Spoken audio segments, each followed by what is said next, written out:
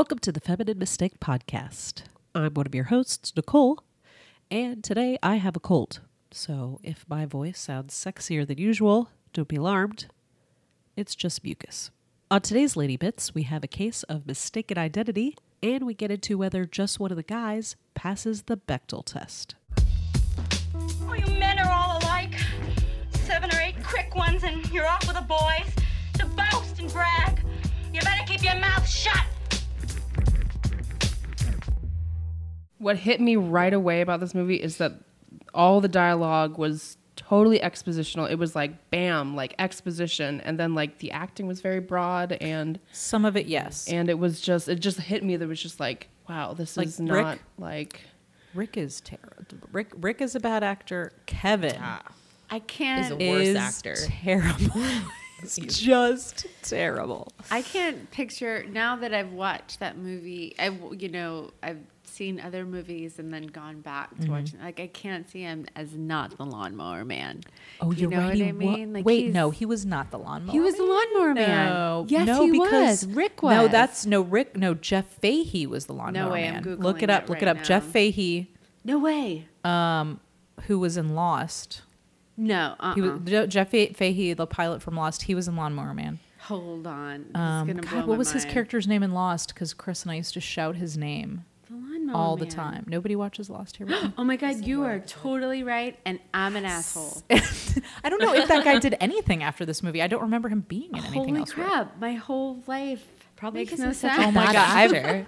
I have they torn. the I've same torn at the person? fabric of your universe with this information. Now I have to see. Oh my God! I thought that they were the same person this whole I can time. see the similarities, though. I think it's in the eyebrows. Hold on, I have to like look Oh, at those everything else eyebrows. he's been in. Yeah, and he had it's some gonna- pretty serious eyebrows. Which character? Yeah. Rick. The Lawnmower Man. Oh my God! I thought this like for years. I'm talking like 25 years. You're like, I feel like I've been betrayed. I can no longer trust myself. I can't trust myself. All right, so let's see if just one of the guys passes the Bechdel test. So, really quickly, what are the criteria of the Bechdel test? It has to have 2 female characters. They have to have names, and they have to speak to each other about something other than a man. Right, so those are the 3 criteria. So, does this movie have more than one female character? Yes. Yes. Okay. Do those characters have names? That's kind of like a sub criteria. Do those 2 characters have This names? is an interesting one because she plays a man for most of the movie. So Right. does it count I know, I was wondering that. when she talks to a woman when she's in drag? See, I consider it counting. Otherwise, I did wonder but that I mean, myself. it still does pass either way. Okay. Because at the very top of the movie, when she is sitting there talking to Denise, Mm-hmm. Denise comes over and is like, "I have 3 guys asking me out, and they're all terrible." Yeah, but And they're then she's talking like, about- "But I have an article to write." And she's like, "What article?" And she's like, "The article for the Sun Times." Okay. And it Okay. All right, so passes that right definitely there. passes Yeah, right on there those at the beginning of the lines. movie. Okay. Yeah. Um, So And yeah. then it would pass again because of her referring to the eraser on the earring. But I think those are the only 2 times that they are not discussing. a man. Sandy also talks to her about the kissing fish, I think. Oh, okay. Wow, All those right. are like really tiny, minuscule parts. Yeah. of the It's not a movie. huge conversation. I think the Wow. biggest conversation is the conversation that's had about the contest. Well, she For talks the to internship. Denise for quite a few scenes Yeah. where she's a girl and she... But what she's doing is flirting with a man. So she is still talking about a man in those scenes. Like I have a hard time giving her a break on those because she is talking about Rick for most of those scenes. It's true. With Yeah. Denise. They do Well, spend a lot of time talking about Rick. Like even if it's not in a Rick romantic or way, Kevin. they're talking about Rick or Kevin. Yeah. A lot of the time. And when she's asking her out to prom, does that count? I guess. Yeah, but you can see Yeah, how this but kind yeah, of so next time you watch a movie, Yeah. Jen was not familiar with the Bechdel test. So next time you watch a movie, ask yourself, does this movie have more than one female character? With Do those names? 2 women talk to each other? Uh-huh. And do they talk to each other about something other than a man? Wow. So that's the criteria for the Bechdel test. It's hard to pass. Yeah. A lot of our movies actually have passed surprisingly, but there was a film we watched a couple movies ago called The Pajama Game, which was a musical featured Mostly tons of women. Mostly women women. characters did not pass because they never talked directly to each other about something other than a man. Wow. Yeah. Yeah. That's crazy. No, and like there are That's so upsetting. and like the films that we've watched have passed, but by the skin of their teeth. Like Some of them, yeah. and yeah, there are a ton of movies today that don't pass. That's Yeah. so crazy. I think the one that True Beverly Hills was the one that passed the quickest. fastest and Yeah, the it best. passed in the opening Yeah. credits, like as they were like panning over a school. Yeah. Like, in the opening shot, it passed. Like, I think it was 14 seconds, something like that. I remember writing it down because I was like so shocked that it passed so soon. I was like, all right, we're in for a wild ride, guys. True Beverly Hills. Right. So feminist. Thanks for joining us for today's Lady Bits. Before we get into this week's plugs, I just wanted to share something that I found after I edited the podcast.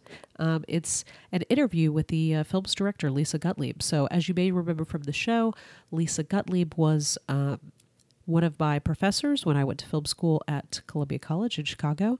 And after I finished editing the podcast, I started to get a little nostalgic, and I was wondering what Lisa Gottlieb was up to, and I found this really cool interview from 2010 with Iron Carmen on Jezebel about the film Just One of the Guys, and it actually addressed some of the questions that we had while doing the show. So I just wanted to read one passage here in particular. You may remember from the episode that in the scene where Terry reveals her true identity to Rick, there was some discussion as to whether or not it was necessary for her to show her bare breasts or not. And there were some people on the side saying, no, it was gratuitous. And some of us were saying, well, I think it was necessary for to really get inside the shock of what was going on in Rick's mind at that moment. And here is what Lisa had to say about that scene. I added the boobage, she says proudly. I went to Joyce, who played Terry, and I said, at this pivotal moment, Terry is trying to convince her crush that she's not a gay man. She's a woman in disguise. I said, honestly, I think you got to show him to infuse the scene with the proper drama.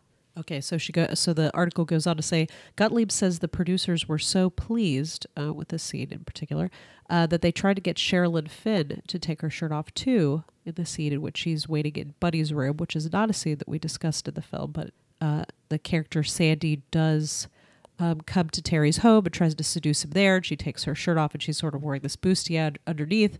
And then she ends up in Buddy's room. So the producers were suggesting to Lisa Gottlieb that they would like Sherilyn Fenn to take her shirt off as well.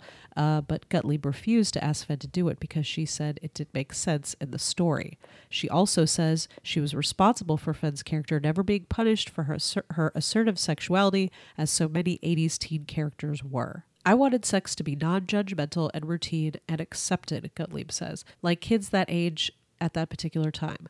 Honey, they were busy. They were way fucking busy. So straight from the mouth of Lisa Gottlieb about the boobage issue. So that should put that to rest. So that was definitely a decision made by the director to use that nudity in that scene, but not to use it gratuitously in another scene that was requested by the producers. All right, so that's going to wrap it up for today's show. Be sure to check out what our guest this month, Jen O'Neill Smith, is up to. She has an ongoing show that she produces called Date Night, a sensual comedy experience. So that's a stand-up and other comedic bits based around dating. It's a very funny show, and it's ongoing. The most recent one will have been the day before this podcast comes out. So there was one that happened recently, but there are frequent Facebook events about it. It's called Date Night. It's in Atlanta. Check it out. There will be another one soon. You can find out more about Date Night and all the other great stuff that Jen is up to. She hosts a lot of comedy shows in town. She herself is a stand-up comedian. She's doing a lot of festivals right now. She's doing a lot of work around town. She's very funny. So check out what she's up to. You can visit her website, JenO'NeillSmith.com, or you can follow her on Twitter or Facebook at Jen O'Neill Smith. Lastly, I just wanted to take a moment to thank everybody for supporting our Indiegogo campaign. The Critical Crop Top Indiegogo is now over. We are overwhelmed by the support we received. We had people sharing the video and liking and donating, and thank you all so much. We're ready to move on to keep making funny stuff for you. More episodes of the Feminine Mistake podcast. You can go over to our Vimeo channel, Critical Crop Top, and check out some of the videos we've been producing. And we've got more coming. There's going to be more coming for you. So thanks everybody for your support. And to find out more about us and what we're going to be up to next, visit us on Facebook, or you can follow us on Twitter. You can follow us on Instagram. And of course, you can always check us out at criticalcroptop.com. You can subscribe to this podcast, Feminine Mistake Podcast, on iTunes, on Stitcher, or on SoundCloud. And if you like the show, consider leaving us a review. We'd love to hear from you. So send us your nervous breakdowns, which we will read on the show, or your correspondence to femininemistakepodcast@gmail.com.